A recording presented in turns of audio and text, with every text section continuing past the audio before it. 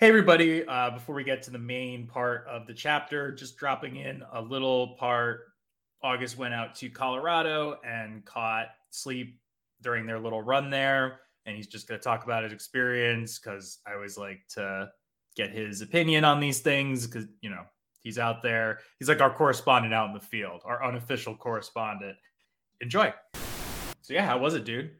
I had a blast. It was really amazing. The flight was short, which is the one of the greatest things ever. I got good rate on a hotel because I work at a hotel now, so I was able to get a significant discount on hotel room. The show was amazing. From all accounts, it was the year of the five. Apparently, picked a good one. Not to suggest that any of the shows were bad that anybody went to. The first show certainly looked like it was in a strange facility. Meow something. Meow Wolf. It's a immersive art gallery. There was one They in play a Denver. lot of art galleries. Yeah, it's not that art. They play a lot of art. They play a lot of different venues. You know what I mean? Like Al, I'm assuming it's Al, likes to just play at different cool places. You know what I mean? Everywhere from the Met, the Egyptian, Temple of Dundor and the Met, to the Chicago Observatory. I mean, he's played in Jerusalem for fucking five Yeah, hours with there you Ohm. go. I think it would be awesome for Ohm to play in that Mammoth Caves. You know what I'm talking about? That cave in Tennessee, or I think it's in Tennessee. There's like a Yeah. cave that does Yes. shows. Yes. Yes. That's yeah. I'm if that happens, if Ohm ever books there, I'm that's gonna be a fly out for me. That'd be Um, like if Sleep was playing Red Rocks, I would have totally been in. But if yeah, I that would have ever been there too. happened, that's like bucket list for Well, me. you know, it's not really that far of a stretch. I've seen some of the bands that play there, and to me, they don't seem, you know what I mean? But like, I think that's the kind of venue you have to be approached to play. I don't think it's the kind of thing where you can. I don't really know anything about it, honestly, but it seems like the kind of place where they ask you to play. You don't, you know, ask them to play. I I drove think past it's it when we were probably there. it's probably because people just want, like, I assume everyone wants to play there. Yeah, yeah, of course. It's So beautiful. they have to It's be amazing. like, no, what works. So, but I feel like they would do it. I mean, Oh fucking yeah, Hylung played there. yeah, Fucking yeah. Mastodon's played there. Primus has Yep, played there. yep. Fucking ridiculous amount of bands have played there. This is true. I drove past it last week. We went out to we were just trying to get into up into the mountains for a little bit, and we drove up to Idaho Springs, Colorado, and Who hung did out you there go for a with? little bit. Oh, I met my buddy Kyle and my buddy Pete, the two guys I've known for 20 plus years. We used to play in bands together. We all went to high school together. Pete lives in South Carolina. Kyle still lives in New Jersey. Pete drove from South Carolina to Denver, pretty Wow. much almost straight. Yeah. I think he pulled over like once for 2 hours and then like another once for like, 3 or 4 hours. And Kyle flew to Denver, and then we picked him up at the airport, and then we all went, we all hung out, and then saw the show, and then they dropped me off at the airport. I flew back to Minnesota, and they drove down to Born Late Records in Fort Worth. The guy from Henry from St. Vitus and Blood of the Sun, and Okay. his record store. They took a pilgrimage down there. I haven't seen any of their spoils yet, but I'm sure they spent a couple $100. They and then drove out to South Carolina, and I think Kyle's flying home tomorrow. It was really. I've seen Pete. Like I saw him last year and stuff. You know what I mean? We see each other fairly regularly, but Kyle, I haven't seen him more than 10 years. He had Wow. since had 3 kids, and so I'm sure that takes up a lot of your time. Yeah, I would imagine so. Unless you're like Tim Bugby, who just fucking drags his kids to all the shows. Hey, look, Otis didn't look like he was having a bad time at the show Oh, I when I believe saw him. it. Yeah, man. Shout out to Tim Bugby too, as always, the incomparable Tim Bugby, who I saw in Denver, and once again got to hang out and speak with. I saw a lot of people. I saw friends. I met new friends. I saw a lot of old friends. I'm gonna just do a couple shout outs really quick, I guess, to all the awesome people that I can remember. If I don't remember your name, I'm terribly sorry. Here goes. Shout out to Travis Huffines, who is also incomparable, and my buddy in all things sleep and Grateful Dead. Shout out to David Hurd. Shout out to oh my God, this is terrible. I should have made a list. Shout out to the dude who sat next to me on the plane on the way back, who was at the show. It was his first sleep show. He had a Rush shirt on. I was like, went to sit down, and I saw his Rush shirt, and I just looked at him, and he looked up, and I could see him reading my shirt with his eyes. It was a Sabbath worship shirt. I could see him like read the two words with his eyes, and then his eyes just like lit up, and he just started smiling, and we just like started, we talked the whole time. And then as soon as I got home, he had a friend request from him. He's now a member of the group. That's basically so funny. He was yeah, like, "You were there," and you're like, "You were there." You were like, "Okay." Well, it was more like he like smiled. He was like, and like before he said anything, I was like, "Yeah, dude." I was like, "Of course I was there." There were no other major metal events happening that weekend in Colorado. Like anybody who was into like that band was probably there.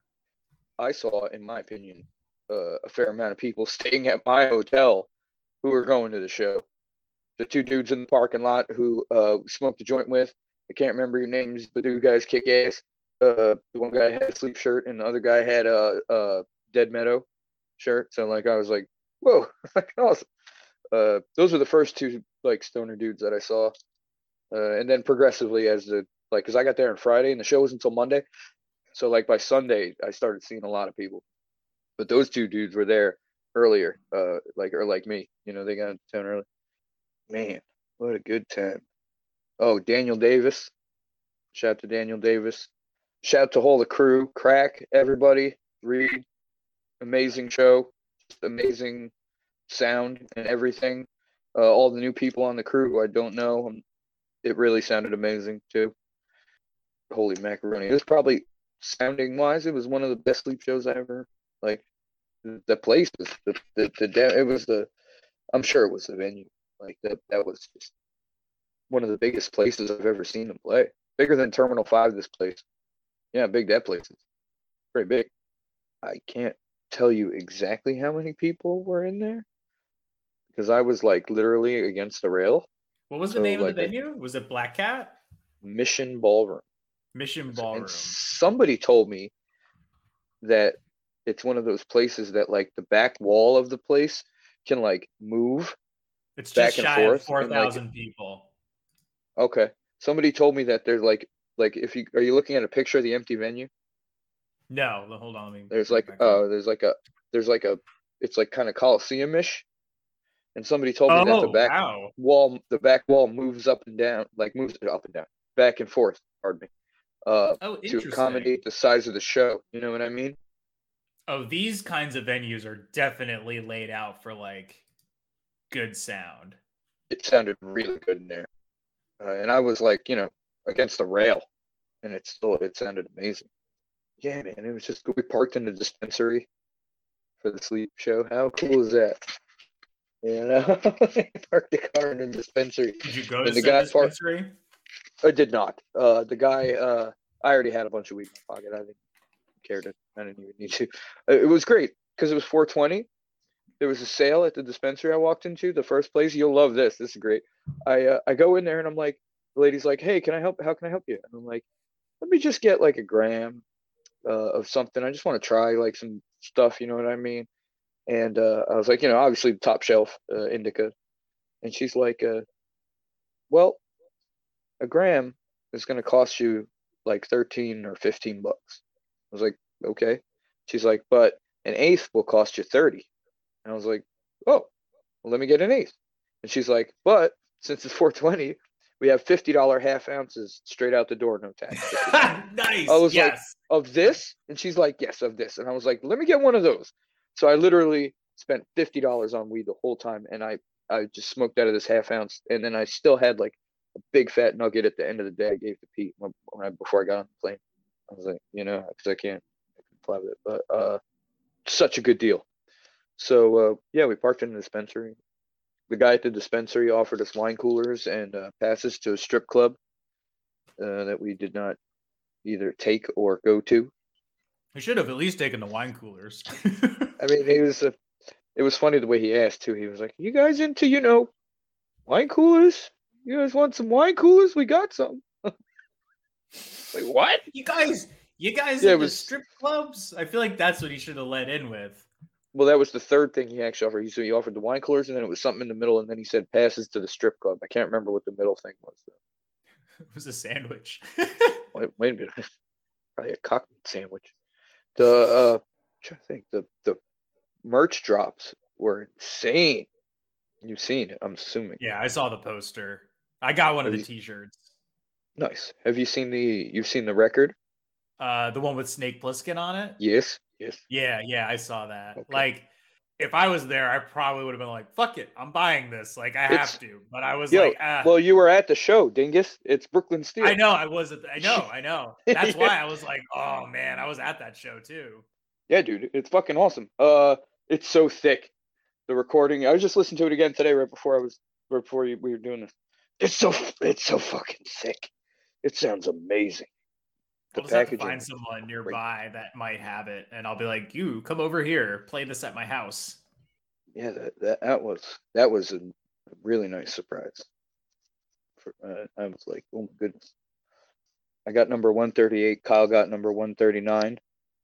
So you got the Misfits number. Yeah, I did. Yeah, completely random. That's what she handed me. Kyle bought one, and Pete bought one. So we actually all bought the same amount of merch.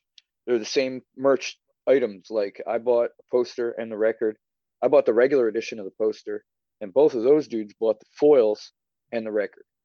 Wow. And Pete doesn't even have a record player.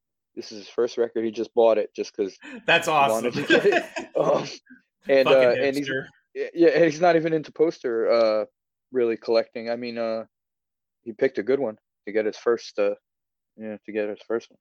Kyle has some posters and stuff, but Kyle actually has the sickest music collection you've ever seen physically. Like, he has, I'm not exaggerating when I tell you, probably 20,000 CDs, an entire room in his house just dedicated to music, all kinds of records, but anyway.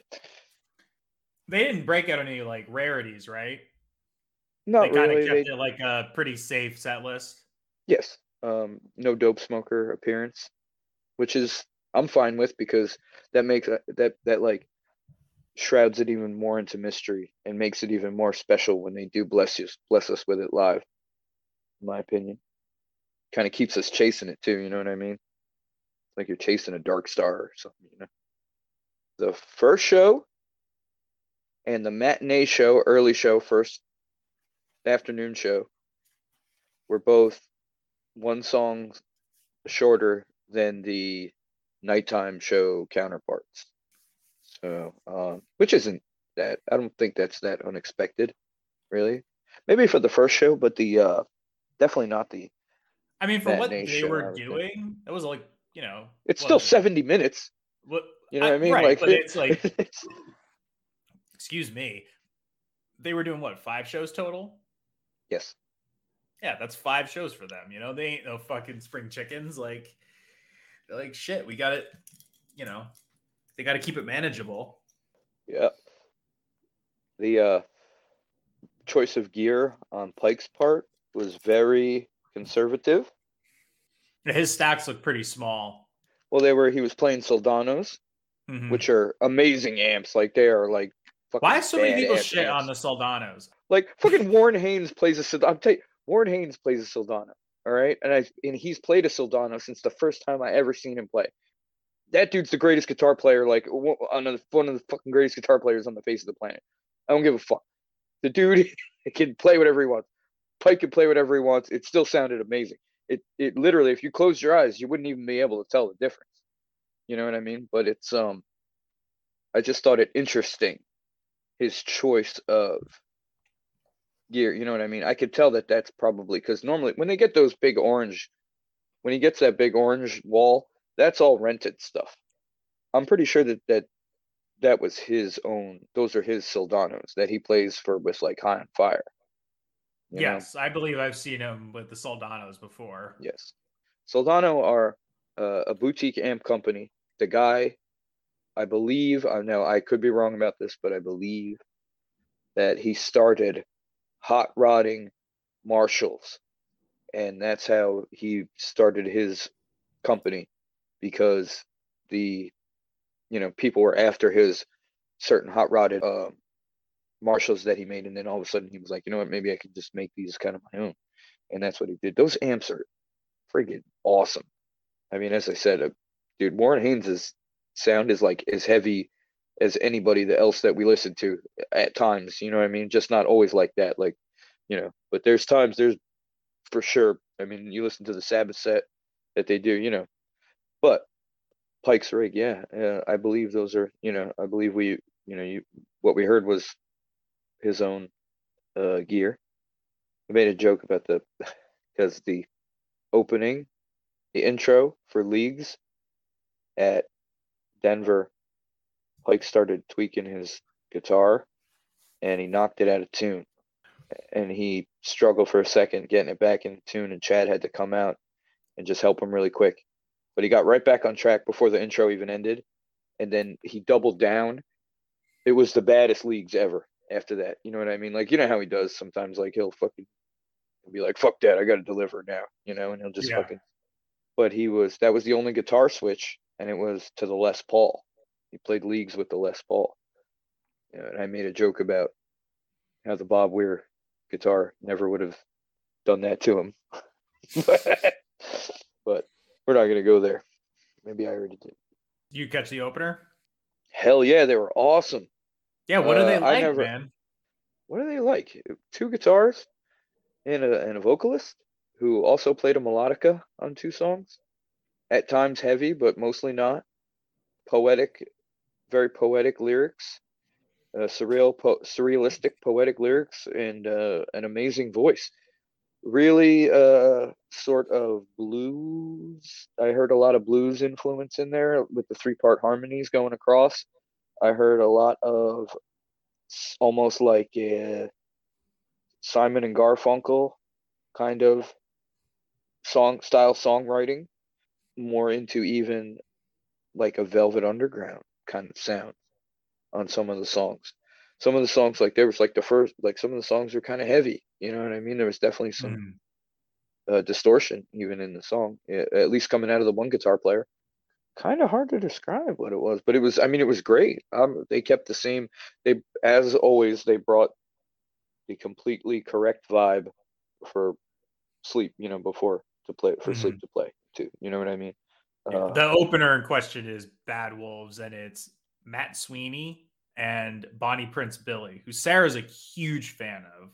Definitely, as I like to call it, vital music. It's when you're feeling vital. oh, I think that's a good way to describe it. oh, It's like kind of melancholy, right? You yeah, a know. little bit, yeah. And And there then was Matt Sweeney, I think I saw Matt Sweeney when I went to go see Iggy Pop, and he was playing with Josh Homme and a couple of those guys. I think he was in that lineup. really. Yeah. Oh, 'Cause okay. I don't know him that much from anything else. And there was another dude. Well, my thing says it doesn't say Bad Wolves. My thing says Super Wolves because there Super was Wolves. another. Okay, also Bonnie Prince Billy. Super Wolves. I Sorry. Bad Wolves. Jesus fucking Christ. Dude, uh, I'm tired. you're fine. You're fine. Also, Bonnie Prince Billy. I believe his name is Will Odom. In I real don't think life. his name. Yeah, I don't think his name is Bonnie Billy. I think his name is. I think he has like five names. Yes, it is Will Oldham. Oh, what a surprise. This album came out on Drag City. No wonder. Oh yeah. That makes sense. Cause that's the kind of music that it would be. You know what I mean? That kind of. I don't know what kind of music they put out, like that alternative-y kind of good, but not like popular. You Right, know what right, I right, mean? Like it's right. like that's probably maybe even the third, fourth band I've seen on that label that's opened up for Sleep. Circuit de was on Drag City or is on Drag City. Their last album was actually really cool too. I listened to it not too long ago. And then like a couple other bands too. I Man, don't man. believe that bit about him playing live. Oh, here we yes. In What? addition to What? Pop and Hame, the tour included Dean Fertitta, whoever this person is. Matt Sweeney played bass guitar Oh, he played bass. Oh. for the Iggy Pop shows. Oh, so the one with Iggy Pop and Josh. Oh, I Yes, see. post pop depression. Yes. Yeah, Wow. Okay. Well, that's cool. And the other guitar player that was with him, Tim Bugby would would know all this stuff. He probably knows the guy. I think he was played with a lot of people too, but I can't remember his name. I would Yeah, like to the see other guitar Sleep player. open for Iggy Pop. I think that would be fucking Whoa, dynamite. that would be cool. I mean, I guess that did happen, right? At All Tomorrow's Parties back in the day. Did Iggy Pop play that show? I believe he headlined. It was I know it wasn't him. It was the Stooges. That's even better. Yeah. Was it the same day that Sleep played? I believe so. I don't know. I just know there's a quote out there from Jason or Al where they were saying like, what's it like being here? And they're like, we're like opening for the Stooges. Like what is there to say? Like, it's amazing, like it's you know what I mean? It was definitely when all of the like the deeper underground bands were getting pulled up and festival curation was starting to become a thing. And there was, kind of like you were going to see not just a bunch of old school punk bands, but maybe you're going to see some of these old school metal bands. And I don't mean like old school this. It's like when we're talking about a band that put out 2 albums, obviously, the example Sleep, and they're going to fucking play, and it's just going to, and then it just goes from there, So yeah, I mean, I don't know if the next time you get a chance, you should ask Tim about it, because Tim went to those, and he said, I think he said that was where a lot of what he does now and how, like, who he goes to see, like a lot of that traces back to that fest. Cause I know he spoke incredibly highly of it. So I will definitely ask him. I'm glad that you had a good time, man. I'm very jealous. I mean, you've gotten to go to 2 pretty fucking rad Sleep events. You know what I mean? I've only seen them once, and I'm hoping they just come back here this year. That'd be nice. Well, I'm gonna hope for you too, man. They were just fucking dead heavy, bro. They were just annihilation. It was so fucking good. And a double neck bass. Oh yeah, Dal debuted his new signature. Did he use both necks or just the one? Yeah. Well, because he changes for leagues. It's in B. Leagues is in B, and all their other songs, I believe, are in C standard. And so he used to switch basses, but now he doesn't have to. And I'm also, almost 100% confident in saying that a lot of that has to do with a lot of the appearance of this thing in reality has to do with Al being a huge Rush fan. Oh, totally. You know what I mean? So I don't think that's known to a lot of people. I think that a lot of people, even though there's hints and stuff all along the way, you know what I mean? Like the Canadian Sleep poster that Dave Clark did. Yeah. You know what I mean? With the double bass spaceship, double neck flying spaceship thing. It'd be funny if he was like, actually, I'm a bigger fan of Cheap Trick, but I can't do that. I can't do the 10 neck guitars. It's so stupid. What is stupid? The 10 neck guitars or my really bad Al impersonation? No, the fucking guy from Cheap Trick. Did I ever tell you about the time I went to see them? No, I saw them. I thought they were good. I was well. You know what happened was I was working the show, and it was like, just to think it was like a really shit day, and there wasn't a lot of people there, and we weren't making any money, so we were like leaving, and I kept like screaming at them. I was like, "Play Mr. Roboto! Play Mr. Roboto!" Everybody's looking at me like I'm an asshole. I'm like, "Ah, fuck all you people! Play Mr. Roboto!" Everybody's looking at me like I'm an asshole. We leave, and I get in the car, and we're driving down the road, and I'm like, "Wait a minute, that's Styx." Yeah, I was about to say that stinks. Were you drunk? No, just fucking young and fucking pissed off. Dumb. Yeah. Well, I'm glad you had a good time, man. Yeah, man, it was great. It was great. Shout out to everybody, man. I'm sorry if I couldn't remember if I don't remember your name, or if we, didn't get to meet in person, they had a lot going on, So, but there's always next time. Yes, there will be a next time. And thank you for having me on, Dylan, as always. Oh yeah, had to hear from our correspondent out in the field, the wheat fields. Yeah, the indica field. Welcome, fanatics. This is the latest entry in the Diary of Doom. I'm Dylan, and join me as we look back on the rich history of doom metal and its sister sounds based on the recounted tales of its followers.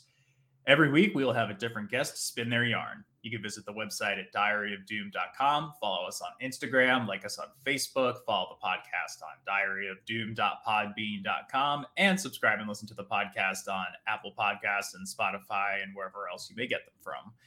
If you have a question or whatever, you can fire off an email to diaryofdoom1968@gmail.com. We also have a Patreon that you can support for additional episodes and whatnot. You can find that over at patreon.com/diaryofdoom. And we are rounding out 420 month. Our guest for this week's chapter is Harlan from the band Bog Wizard. Hey, how's it going? Thanks for coming on and yeah, man, no problem. Reining in the best month of the year, so to speak. Right, perfect timing. Yeah. So Bog Wizard is from Michigan, and they have a pretty cool split out recently with another Doom act called Frog Lord, and we'll get to all that eventually. Leading up to where you are now, what are your earliest experiences with music? Did you have a musical upbringing, or did you kind of find it on your own? Yeah, I'd say I definitely like my dad was real big into like the early rock. I listened to a lot of Pink Floyd. Like growing up, we had constantly like Nine Inch Nails, Tool, like all the kind of like real popular metal stuff going, or the new metal, heavier sort of rock.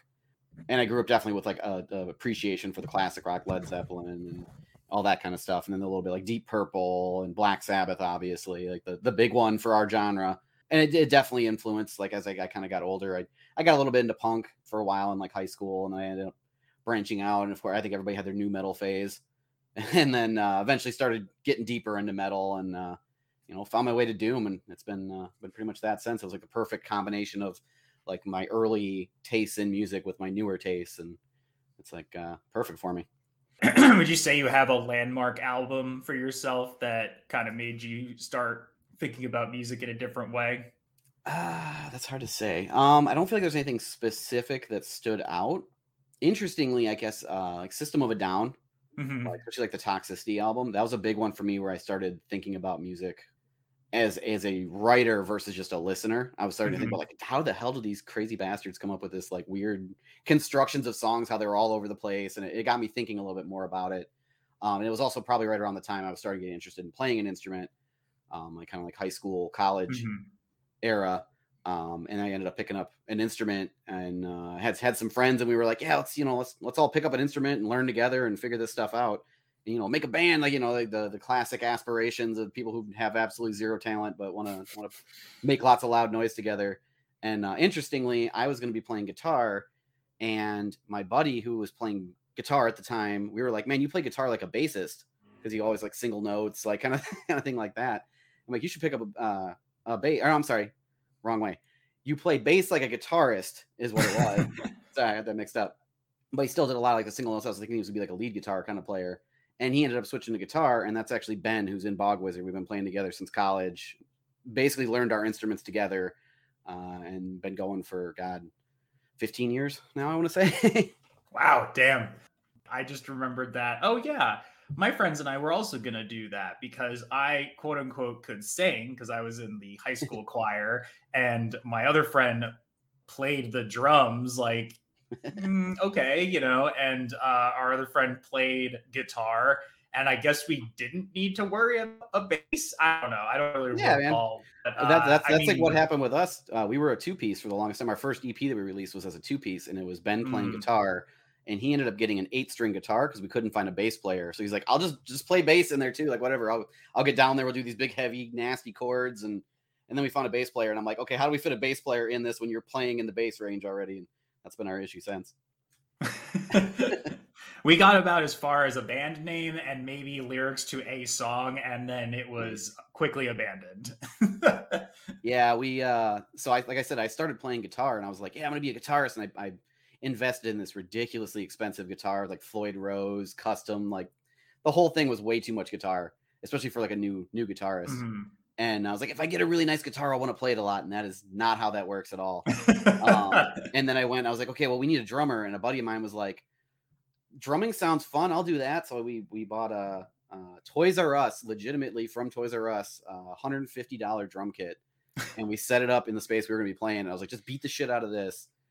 I'll just fucking, and like beat the shit out of a guitar. And he's going to beat the shit out of, some other stuff. And like Ben, actually, he wanted to sing, kind of like you said, you just wanted to sing. I was like, dude, you can't just sing and not play an instrument at the same time. So he's like, oh, okay, I guess I'll play guitar and like noodle around with bass and all that kind of stuff.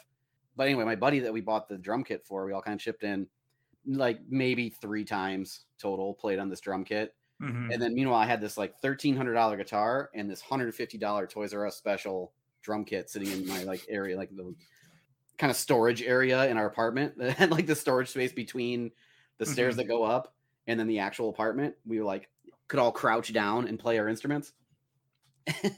And I ended up beating the hell out of the drum kit and had a lot of fun with that. And I was like, well, oops, wrong instrument. Take that, Jeffrey. So how did Bog Wizard come together?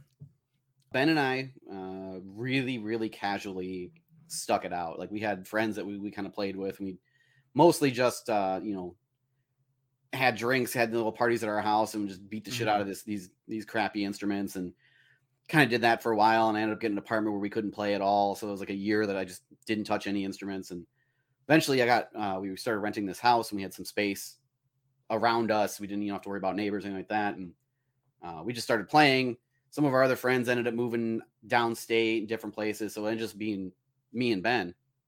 We just kind of really casually, like we didn't even play every weekend. It was like he would come up on the weekends, we'd hang out. He lives like about 40 minutes away, and he'd come up on the weekends, hang out and play video games, play Dungeons and Dragons and shit like that, and have some drinks, whatever, and just play our instruments most of the time. There'd be like weeks we'd be like, screw it, we'll just play video games instead. But we kind of just slowly, I almost want to say like through osmosis of just accidentally playing a lot over a really long time span, we were like, oh, hey, I think we don't suck anymore. Like we're actually kind of like okay at our instruments. And we were like, maybe we should start taking this more seriously. And we had, at that point, we had a couple like pretty much improv songs. Like we always just improv jammed every weekend, and we never actually committed to anything. But we had one improv song that we felt like we kept coming back to a little bit, which I believe ended up being, was that Shapeshifter? I think it's Shapeshifter. It was on our debut EP, and then we re-recorded it for our full-length album. And we were like, yeah, let's like actually turn this into a song and like write lyrics for it and come up with a thing, and we have to play it that same way every time. We can't change it. We're gonna like commit to a song. At that point, I ended up I already had moved, bought our own house and stuff like that, and had a really nice jam space. And we were recording every improv jam session. I had just this shitty single mic in the room, overhead mic that was just recording everything we were doing. And we were like, yeah, that's a cool riff. Let's just piece these things together. At that point too, I think we've gone through like 3 or 4 different band names. At one point we were going to be Black Slug. Oh God, there's a bunch of them. Tarasque, which is a mispronunciation we learned of Tarrasque, which is a D&D creature which we still like to this day. We have a song called Tarasque, which is about a Tarrasque. And it's that kind of nerdy thing where like, if you read something, you don't know the pronunciation exactly. Yes. And you just like in your head, you're saying it the wrong way. Well, we collectively did that. Our like entire D&D group, we'd all been saying it the wrong way. We wrote a song about it, which requires it to be Tarasque. And then we're like, I was like recorded it and I was putting it out there, and someone was like, hey, it's pronounced Tarrasque, right? And I was like, that doesn't fit the song. God damn it. It's too late. We're committing. So we just committed to Tarrasque. Yeah. Tarrasque. But anyway. Doesn't have the same ring to it. Yeah, exactly. So we still say it the wrong way today. We know it though now. But yeah, so we ended up recording that song. We kind of liked it, and just not fully recorded, but just, the single mic shitty recording. And we ended up coming up with some other. We should work on something else. And we came up with just this nasty, sludgy riff. And we have this thing every time we record, we have to give the song a name, like the recording. It's like, this little riff section will be like Migration of Mammoths was one that we liked. That I remember we came back. We're probably going to name a song that eventually. But it's just like, what does this song remind us of? What does it sound like? Ben was like, man, this riff just is like swampy and sludgy. And I'm like, it's like a freaking wizard just slogging through a bog. I was like, Bog Wizard. And he's like, that's a badass name for a song. I was like, no, it's a badass name for a band. We're changing our name again. And then we ended up recording. We wrote one more song. Call legal. Tell them to update trademark. Yeah. We ended up writing one more song, Terraskew, which it ended up being. And at that point, we did a couple cover songs. We actually did some System of a Down cover songs and Melvins, a bunch of other stuff. We recorded Melvins the Bit, which is one we had a lot of fun playing. And that was our EP. That was like our first 4-song EP that we put together. Commissioned a friend of mine to make a logo for us. And the logo turned out so cool. I'm like, we are literally never going to be able to change this band name again because this logo turned out so badass. So this is our band now forever. And that EP ended up attracting a bass player through Craigslist of all places. And found out you can always rely on good old Craigslist. Yeah. And we ended up finding out he lived less than a mile away from me, right down the street. That's Colby, who joined the band, and we recorded From the Mire and actually have been taking the band seriously ever since. Nice. Because the first EP campaign, that was 2018. And since then you've been pretty active with releases and undoubtedly, the pandemic probably played a role in that. I know a lot of people were taking the opportunity to try to be somewhat productive. Yeah, a lot of people were productive. Winter 2019 going into 2020, we were like, we're gonna have From the Mire. We recorded it in the winter.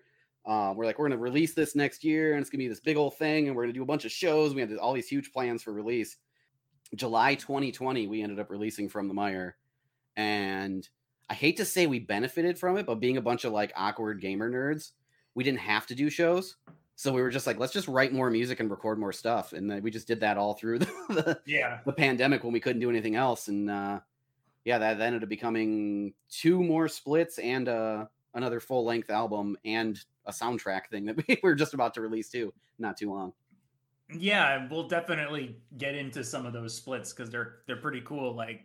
Obviously, you kind of hinted at it just now, being nerdy metal dudes, heavy metal songs about fantasy and fantasy concepts are nothing new, but I definitely feel like you inject a little bit more of your own flavor because you're just very forward about it. Yeah, I think that's the thing that separates us because we were thinking about it. And we're like, man, there's so many bands writing about wizards and dragons and all these fantasy concepts and these just nerdy ideas. I mean, Led Zeppelin singing about Lord of the Rings back in the day, but they were taking it seriously. We just admit that we're massive fucking nerds. And I feel like that's the biggest difference. We're we're huge nerds. We're going to own it. We're, rolling dice on the weekends and playing songs, in between basically. And I feel like that little bit of honesty about us set us apart a little bit. And I feel like that helped us stand out where we were just dude, big fucking nerds. Let's roll some dice and make some heavy riffs. Come on. I mean, I think it goes a long way to be self-aware, especially in heavy metal. Cause it's you can only be for so long. We physically can't take ourselves seriously. I don't know if you've seen our main promo picture of our band picture. It's fairly silly. Yeah, all of the bands we tried. We started that little photo session where let's be fucking grim and angry looking, and I was like, I can't do it. I physically can't force myself to take myself that seriously. So I was just like, dude, you guys do whatever you want. I'm gonna be hey in the middle of this picture. And they just smiling and happy. And I mean, we're having fun. I mean, I don't want to pretend that we're super pissed off and angry. We're singing about the nerdiest things possible that we can come up with. So yeah, we're having fun with it. So obviously D&D is probably a big source of inspiration, but I do like that you really you lean very hard into all of the, sensationalist aspect of, D&D and that weird, complete Satanic Panic era. All the Satanic Panic shit, which there will be a forthcoming episode of my movie sidecast, Movies from Green Hell, where we talk about the movie Mazes and Monsters. Actually, nice. Which I've been meaning to use that as a clip. From that movie. Oh, you have to. There's so many good lines. bad movie, but quite enjoyable for how god awful it is. So like, you know, where do you mostly like pull your influences from, you know, beyond D&D? And like, is this just something that you've always liked your entire life? Like, have you just been like a lifelong fan of fantasy and like that sort of ilk? So I've always been real big into fantasy stuff. Like, my parents were actually part of a group called the SEA. It's the Society something guy. I don't remember what it stands for anymore. But it's basically like somewhere between LARPing and Renaissance fairs. And it's like all the Ren Fair nerds going off into the woods, and there's like nobody else shows up. It's just them. Like you go to a Ren Fair and it's like interesting. All the tourists and stuff like that. It's like all those people, they just go in the woods and pretend to be this like medieval era period thing. And they, you know, they have feasts and they got these like, you know, mostly period authentic tents that they set up, and you know, they just, you know, all hang out and drink and that kind of stuff. But I kind of grew up with that. I had a few times, like I remember I met this one kid there who was around the same age as me. I had to have been maybe 8 to 10, somewhere around there, years old. And I met this kid, and he was, you know, we weren't allowed to go to the feast hall because that was where everybody was drinking and, you know, whatever.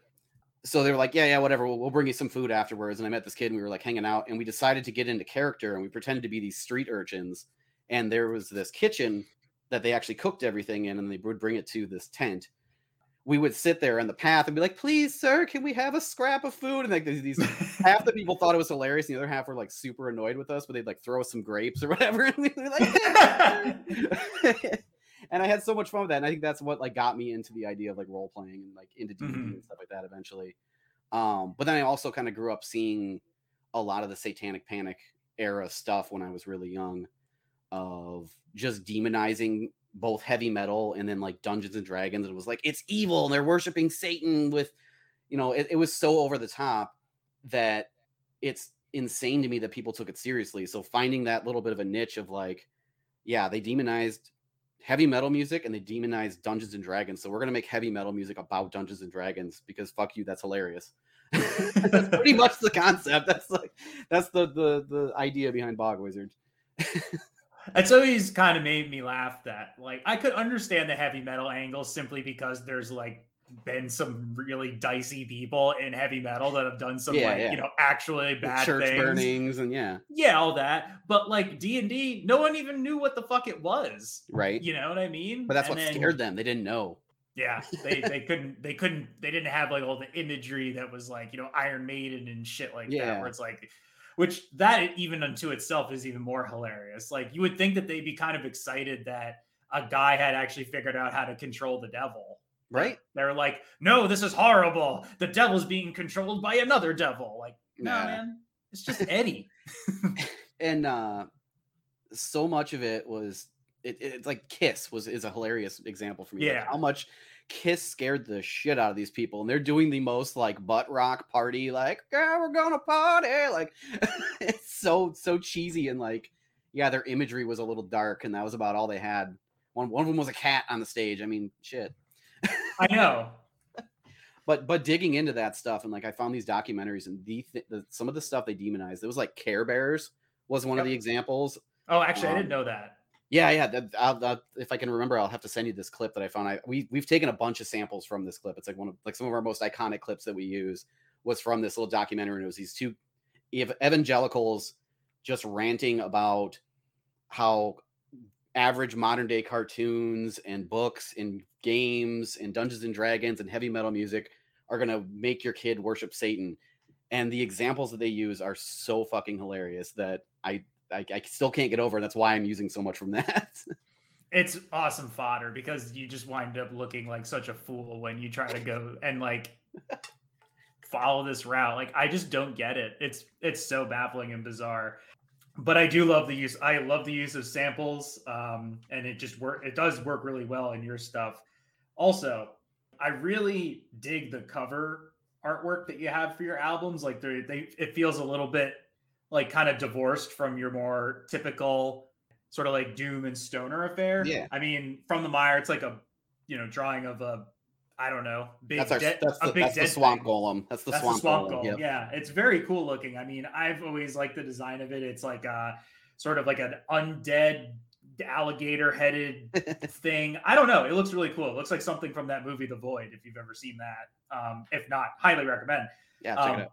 I'm assuming that you're just like, what do you think this looks like? And draw it to the artist, and you get this really fucking cool thing. So, like, is it important to you that you have artwork that is like very distinctive for your releases? Because every single one of your releases so far has a very unique look to it, even starting from the beginning to where you are now with the Frog Lord split.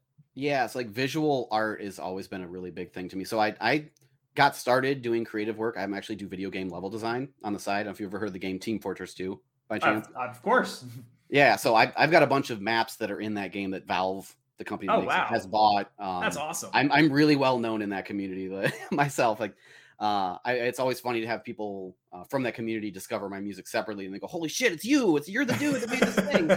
And there's been crossover of like people found me in the other community and are like, "Well, you're fucking Bog Wizard, dude! Like, what the hell?" That's awesome. But I connected with a lot of like people who did concept art for some of the items, like the hats and the weapons and stuff in game. I've got a ton of friends that I hang out with pretty regularly online and have met some in person and stuff like that, who do visual art. And all of our album art, except for the Dustlord split, was made by people who I've known through that community. The campaign EP was Kitschy Strauss. She's somebody that has done a bunch of stuff, concept art, and does a bunch of kind of the more traditional painterly sort of style. From the Mire and Miasmic Purple Smoke, that was Alistair Stroh. He's a buddy of mine from the UK, who's very, very prolific in the Team Fortress 2 community for item concepts. And he's always had this kind of trippy, I won't say like acid trip kind of style that he's always drawn. And he's big into creatures and monsters. So I was like, dude, I'm like, you need to draw me some stuff. And I finally wrangled him into doing some stuff for me, and it's always turned out great. The Dustlord split was Marinko Milosevsky, who actually approached us. He's the one that I don't have the TF2 connection, but it is a video game connection. He's actually the artist behind Red Dead Redemption 2 and a ton of other super well-known stuff. Yeah, I had spoken with Spike from Dustlord previously, so he had kind of talked about that part of it, which I was like, wow, that's really fucking cool. Yeah, and he approached us and he was like, yeah, you want me to make you guys like a show poster or like any kind of art? And I was like, well, we got this split if you'd be willing to do that. And he just knocked it out of the park.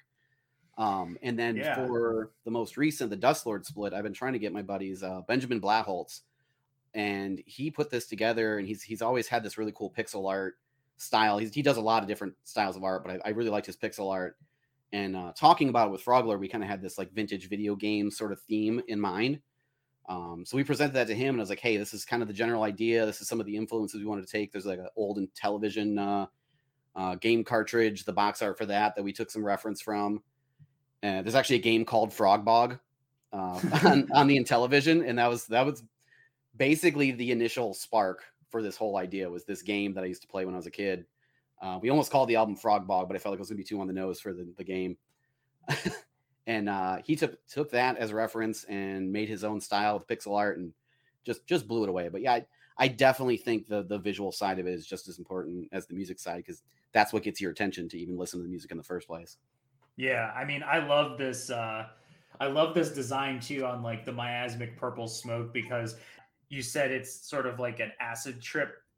Sort of, it's very trippy because it's like weird animals that are all like smiling, but they're made out of like clouds and whatnot. It has almost like a modern craft beer label almost look to it. Like this would look cool on like a can, right? And like obviously this would be like some fucking like IPA. So hey, craft brewers out there, you should hit up Bog Wizard. So we actually have one already. There you go. It's called Bogwater by Starving Artist Brewery, based out of Ludington, Michigan. Bogwater, I love it. It's a hometown brewery. It's a hazy IPA. Actually. Okay. It's like a yellow hazy kind of. I knew it. I actually didn't like IPAs until he's like, no, you're getting this one. He's like, trust me, it's going to be good. And I was like, I really don't like them, but you're making it for me, and I'm not going to argue. And I ended up liking it. And now I got into them. So that was my transition. I just had to have one made for me custom. Nice. And also this design is on a shirt too that just went up for pre-order. That looks fantastic. Yeah, I really like taking, because I have the campaign EP, From the Mire, and now Miasmic Purple Smoke all over print designs. I really like that style, and the shirt turned out really cool. So to kind of dip into the more about the splits and whatnot you've done. So one cool thing that I did think happened during the pandemic was that little communal center that is the Sleep Facebook group eventually led to you and Spike from Dustlord collaborating on the just recently mentioned split Four Tales of the Strange, which I have on tape and sounds very good. That's basically what happened, right? Yeah. So the Sleep Facebook group, it's not just sleep focused, but it's sleep music in general. Like anything that relates to. Well, I guess it could be. Well, no, I mean, I guess it's not just the band, but it's music. That's very much like anything doom, stoner, sludge. Like people just talk about it, and it's probably one of the best Facebook communities on there. And it's just Sleep is the group title. And yeah, we ended up, I think both of us, we were always promoting our bands in there because they're really open about like, hey, if you got a band, we want to hear it, send us some codes throughout, whatever kind of promo you want. They're not strict about anything like that. And everybody's really cool about it and gets into, checking everybody's stuff out. And I've found a ton of really cool bands through that myself. But Dustlord, Spike was promoting himself for Dustlord, and I was promoting myself for Bog Wizard with the From the Mire release. And we were kind of just geeking out about our stuff together. And I was like, oh, yeah, man, your stuff's pretty cool, too. He's like, yeah, I like yours. And we eventually just, he's like, hey, I got a couple tracks. You guys ever think about doing a split together? And I was like, yeah, we got some stuff we could throw together. Like that one was very much like we had the music. And we were like, yeah, that would be a good combination to put these on and introduce kind of combined audiences a little bit. Because they're a little more sludge. And I feel like we're a little bit more traditional doom. Finding that crossover for both bands, I feel like helped us both out a lot. So it worked out really cool. That was a fun split to put together. Yeah, it's like a fun, cool little social experiment that happened, when the world was fucking burning around us. And then I guess we'll just kind of get into the other split, which is with Froglord. We're just talking about the artwork. It's really fucking cool and everything like that. So Froglord was a band that I just I saw it pop up on Bandcamp and I was like, all right, I guess I'll check this out. And then, so I just made a note about it.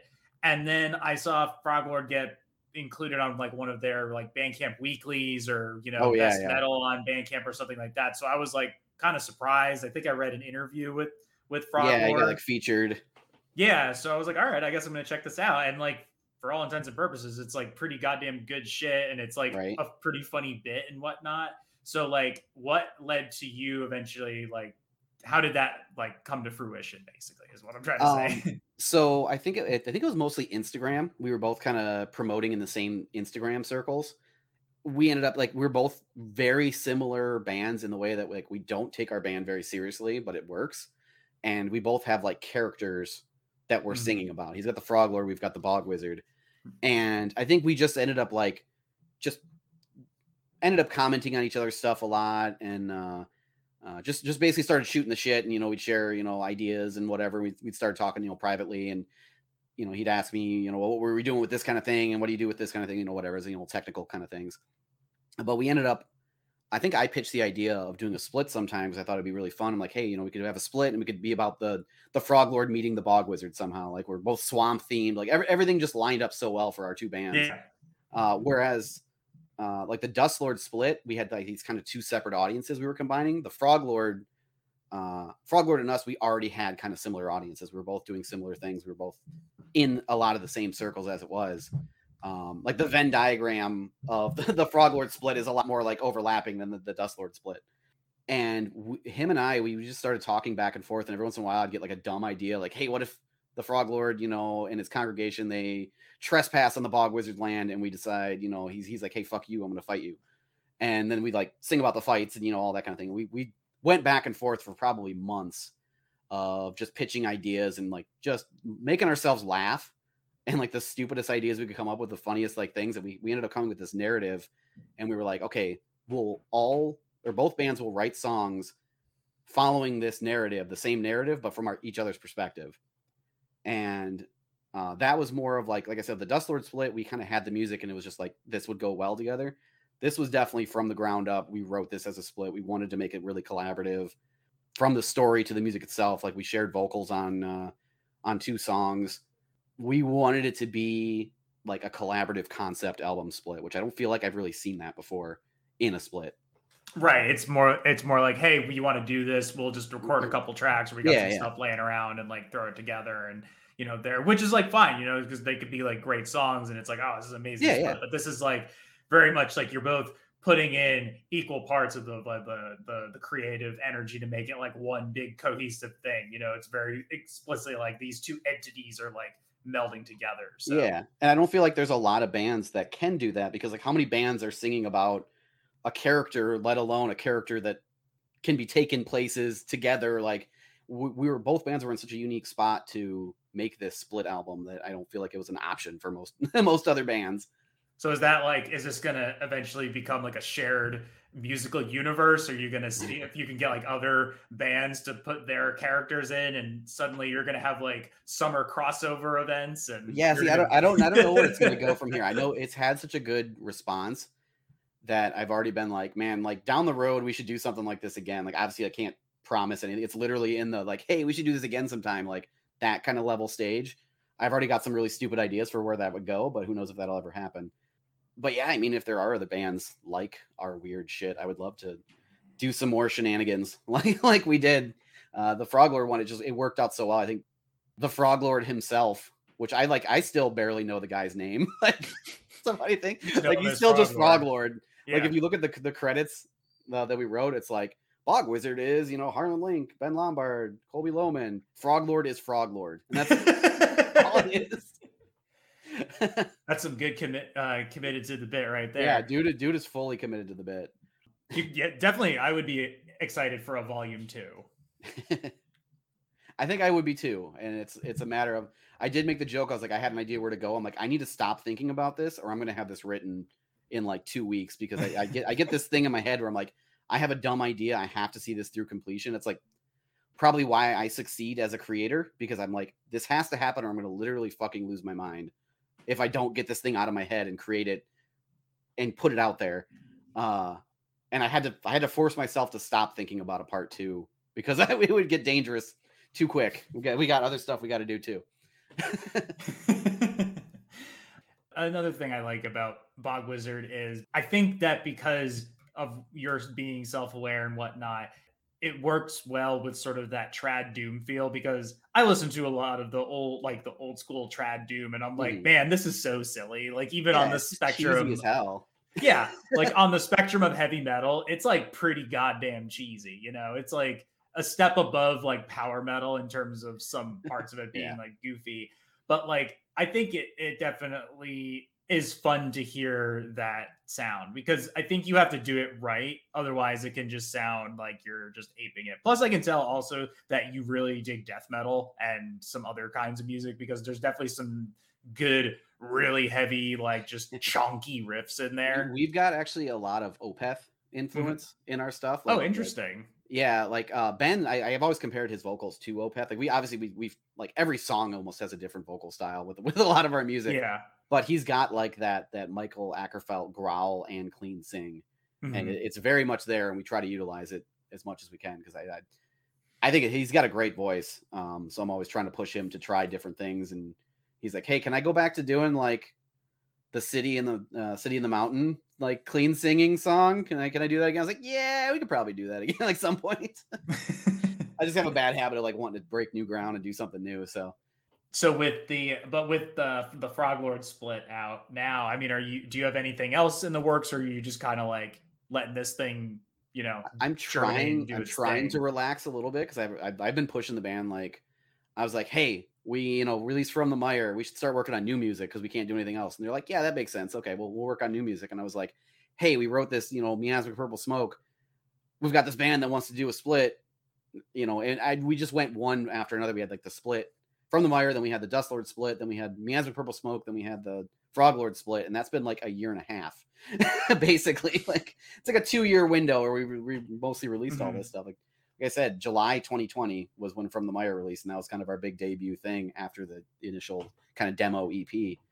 And everything else has come out since then, and pretty much everything else has been written during the pandemic when we couldn't really do shows. But now that we're able to start doing shows, I'm like, maybe we don't need to be, trying to remember I don't even know how many songs we have at this point, but 4 releases worth of songs plus anything new that we're trying to write, plus whatever else we have going. So I'm trying to like take a step back, and the band is appreciative, I think.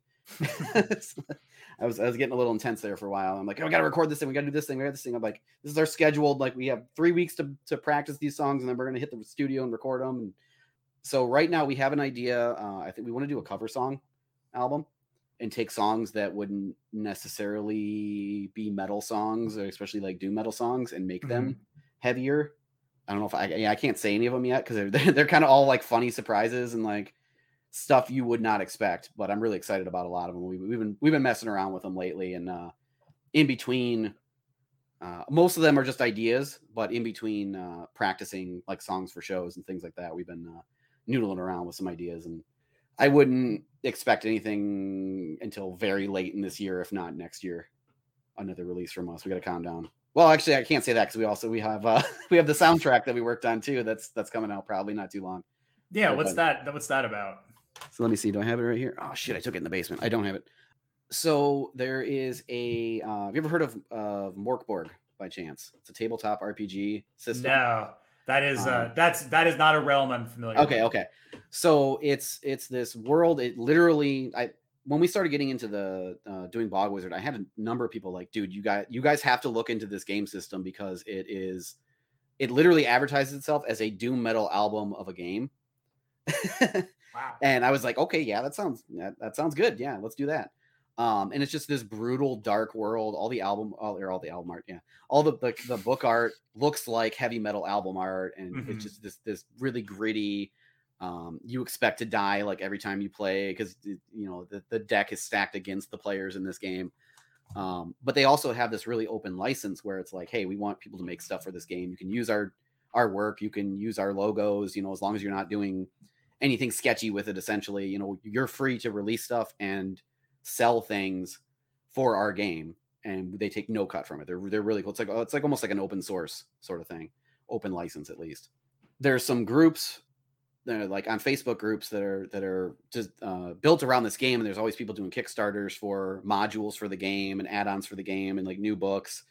And there was one called 7 Aboard the Shackle, which is sort of like a ship dungeon or prison crawl, a ship-based prison crawl where it's like you have to get through this prison and fight all these bosses, and it's randomized every time you play.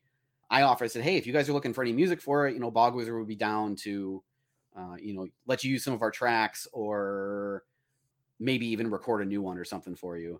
And I ended up talking to the people behind it, and they got us on board, and they made us a Kickstarter goal. If they raised a certain amount of money, we would provide a soundtrack for it. So what we ended up doing is we wrote one original new song, which we were like, yeah, we'll just write something quick, 14-minute song. It just happened that way.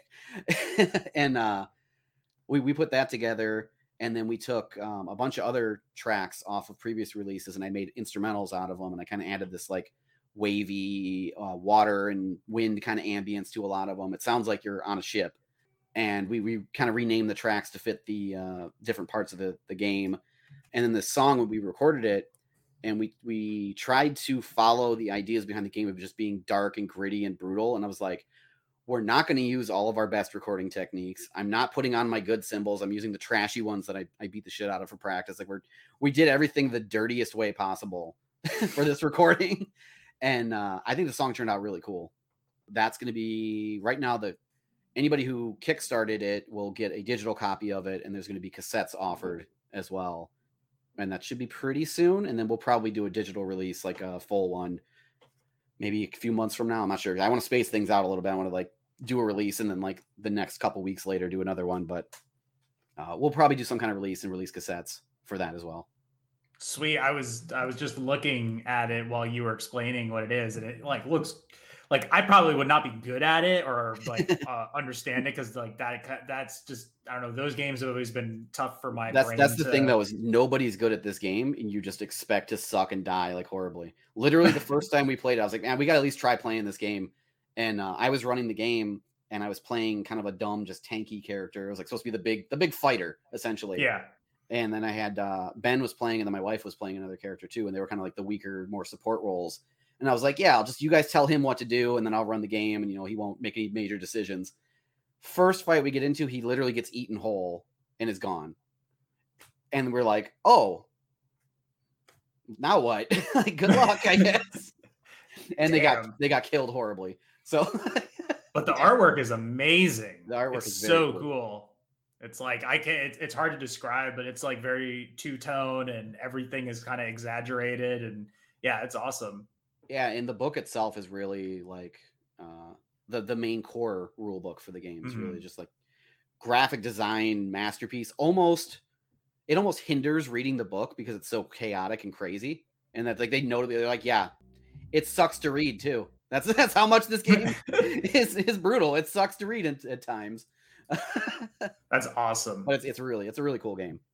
And since this episode is dropping just after 420, do you enjoy the Devil's Lattice? And what is your preferred method of attaining high altitudes? I am a very occasional smoker. I'm sorry to disappoint that I'm everyone's been like tapered off this month.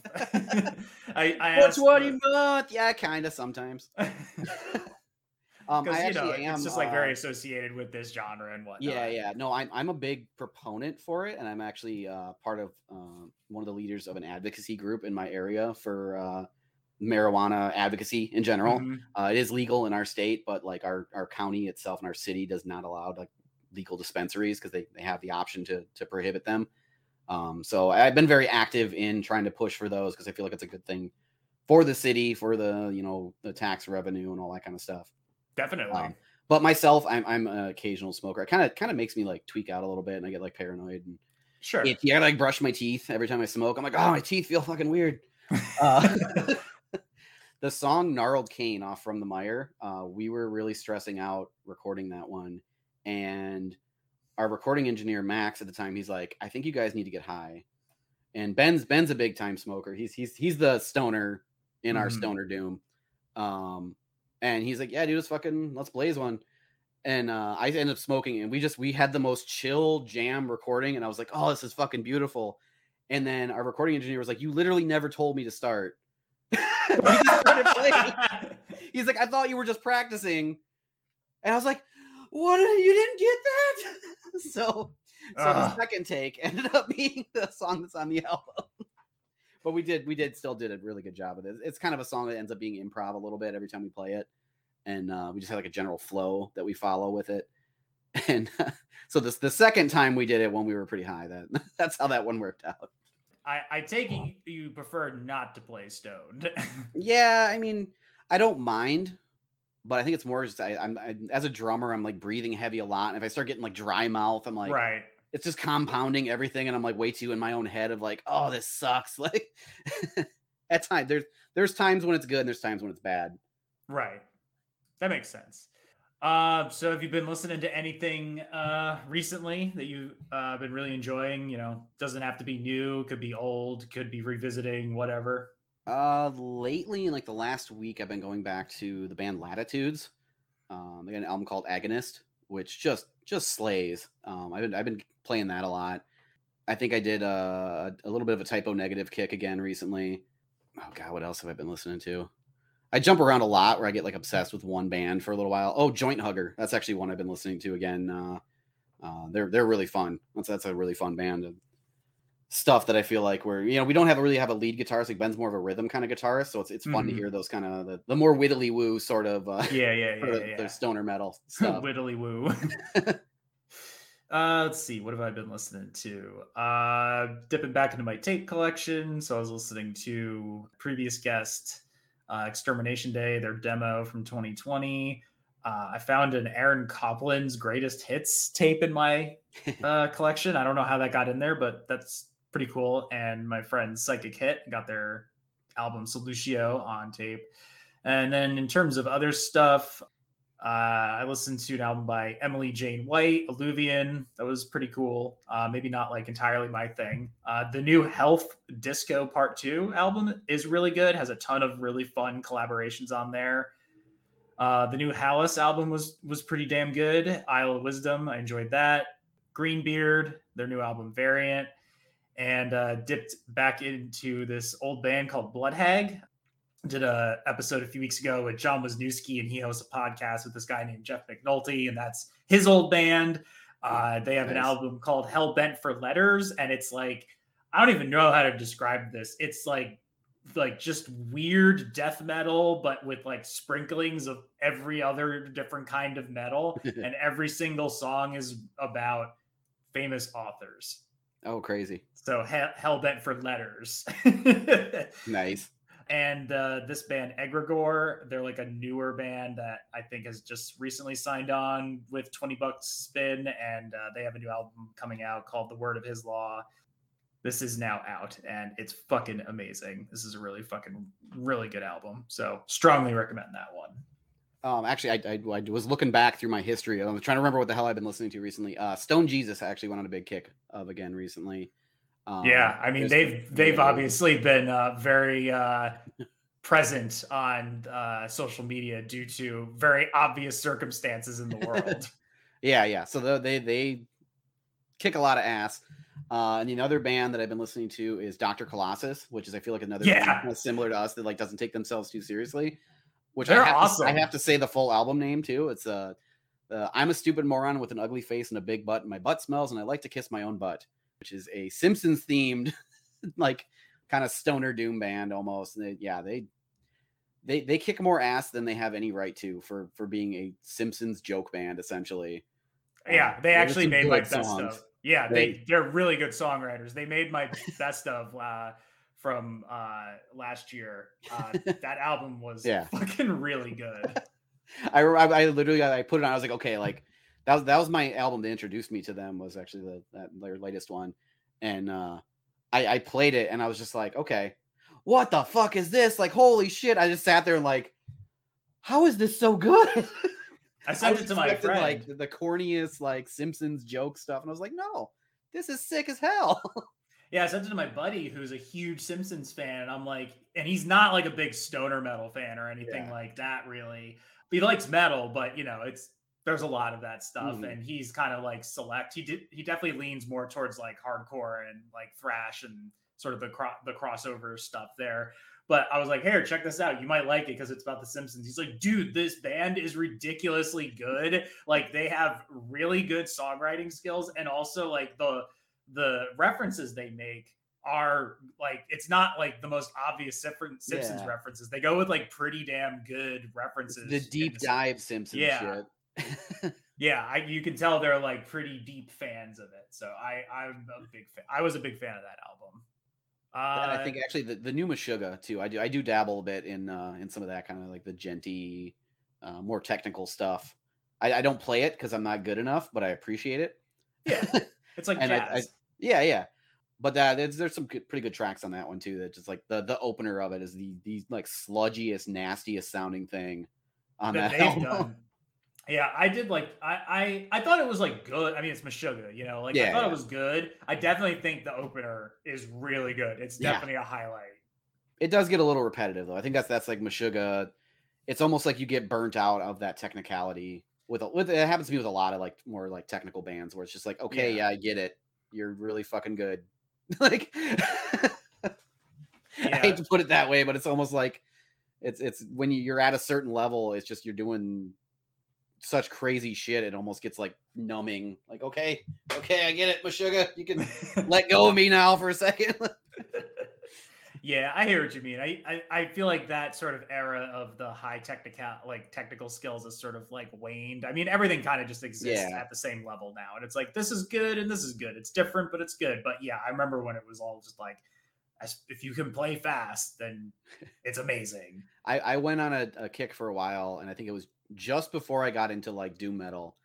I was doing like Animals as Leaders and Meshuggah and Obscura, Necrophagus, like all those like really crazy fast technical like tech death bands. And then obviously like the genty stuff like Animals and the proggy, just all the crazy shit that was like the highest level of musicianship. And I think I just burnt myself out on it so bad. I was like, what is the slowest goddamn riff I can listen to right now? And I was like, got into doom metal, and I haven't looked back since. I was like, yes, this is more my brain that I need right now. Yep, it's definitely the speed at which my brain operates a lot of these days. Nice and slow with a lot of fucking stumbles and coughing along the way. Yeah. Oh, is there anything that you want to plug at the moment? I mean, there's lots too. Yeah, I got so much going on. We're currently taking pre-orders for some new merch. We've got the Frog in the Bog t-shirt album art on a nice orange shirt. We're trying to get away, like everybody does black shirts. I'm trying to introduce some color into the average metalhead's wardrobe. And then same with the Miasmic Purple Smoke. That's a made-to-order print, so it's whenever. It's not really a pre-order as much as we're taking orders for that now. And if you want one, I'll make one for you. And that's like, bright purple. It's Miasmic Purple Smoke. So it's this pink and purple. It is the most obnoxiously bright shirt. I wore the test print out one day, and like every time I looked down, I was like, oh, holy shit. Like, this is blinding me. I'm so used to black myself for the most part. I was like, this is almost physically hurts me. So if you want a shirt that physically hurts you, which is a pretty metal sounding thing, come go to our Big Cartel, bogwizard.bigcartel.com. And then we also are taking pre-orders for a whole new round of cassettes, because cassettes are fucking flying off the shelves, and blew my mind. We sold out of the Frog Lord cassettes the day before the actual album came out. We sold the last one. So we've got another round of those coming. We got a new round of Miasmic Purple Smoke, new From the Mire coming. And then we also have soon will be the Seven Aboard the Shackle soundtrack. Those will be on cassette here sometime in the near future. I'd suggest looking at the Kickstarter, and I think you could probably get it directly through them before we'll be able to directly sell. Once that kind of settles down, then I'll know what kind of numbers I have to work with for myself. Other than that, go listen to the Frog Lord split. Go listen to Frog Lord. Miasmic Purple Smoke. There's a lot of really good songs on there too that I was very angry during the pandemic, and that album was a good release for that. Other than that, yeah, come check us out. Follow us on all the social media and all that fun stuff. Bog Wizard on everything. Go. Do it. Sweet. Well, thanks for coming on the podcast. This was a lot of fun, and I'm happy to finally get you on here, because it's like you've kind of, we've kind of been like cohabitating, like in the same space, the same people. It's like, oh yeah, this is bound to happen eventually. So should eventually get around to it. Yeah. Yeah. And like, what is this band Orcus? Is that how you say it? Orcus? So this is actually not a band. This is how my level of nerdiness goes. So this is a god from Dungeons and Dragons. Oh wow. An evil god. So there's a line called Death Saves, and they do this crossover merch of like Dungeons and Dragons with like heavy metal aesthetic. And I'm like, yes, you are my people. Let's go. Let's do this. That's awesome. So we have a bunch of shirts we wear of theirs, and it's also Doom Vault also did a whole bunch of lines of shirts of metal spoofs. Like I've got a Metallica Kill 'Em All kind of shirt that's says Barbarian Kill 'Em All or Crit 'Em All on it. So there's like always like D&D reference metal shirts. We like to wear those for shows and stuff like that. And I actually just happen to have this one on today. Oh, last question. Are you, since you're involved in video games, I'm not playing it right now, but Elden Ring? I'm not. Oh, yeah. I've never really played any of the Dark Souls kind of games. I'm more of like a first-person shooter sort of person. Yeah. Okay, gotcha. And occasionally like a Fallout or Skyrim kind of like RPG sort of thing. I almost got into Elden Ring, and I was like, from all the hype and everybody talking about, I was like, damn, this sounds really cool. I have a bad habit of buying games and then never playing them, or playing the shit out of them for like 2 weeks and then never touching them again. And I was like, I'm really worried that's going to happen again if I get Elden Ring. So I went on Twitch and I just watched a bunch of random people playing it. And I was like, yeah, this is a cool game. I went like a week of just watching it. And I was like, okay, I got my fill of Elden Ring. I don't need to play the game. I've seen it. I'm going to get frustrated and kill somebody if I end up playing this game. I don't have the time to invest in these days, unfortunately, anymore, to like get good at a new game that's like high skill like that. Right on. Yeah, I actually just played Half-Life 2 for the first time in my life not too long ago. Yeah, I loved it. And so I'm debating if I want to pick up Elden Ring or if I want to do Portal. But highly recommend Portal 2. Like that whole, both those games are some of the fondest video game memories I have. So highly, highly recommend. And if you can find a way to play Half-Life Alyx in VR also, it is also very up there on my video game experiences. Yeah, I don't have the capabilities to do that right now, but gotcha. Definitely could play Portal if I wanted to. Yes, you should definitely play Portal. If you've never experienced Portal, if you've never played it, like just It's a lot of jokes and a lot of humor on top of a really fun game. I will consider doing that in the near future, and when I'm here by myself for a week and don't have anything else to do. Yeah, dude. It's a pretty quick game, too. That's what I've heard, so. Awesome. Well, this has been Bog Wizard, Holland specifically, and so go check out their collab with Frog Lord, and that'll do it for this chapter of the diary.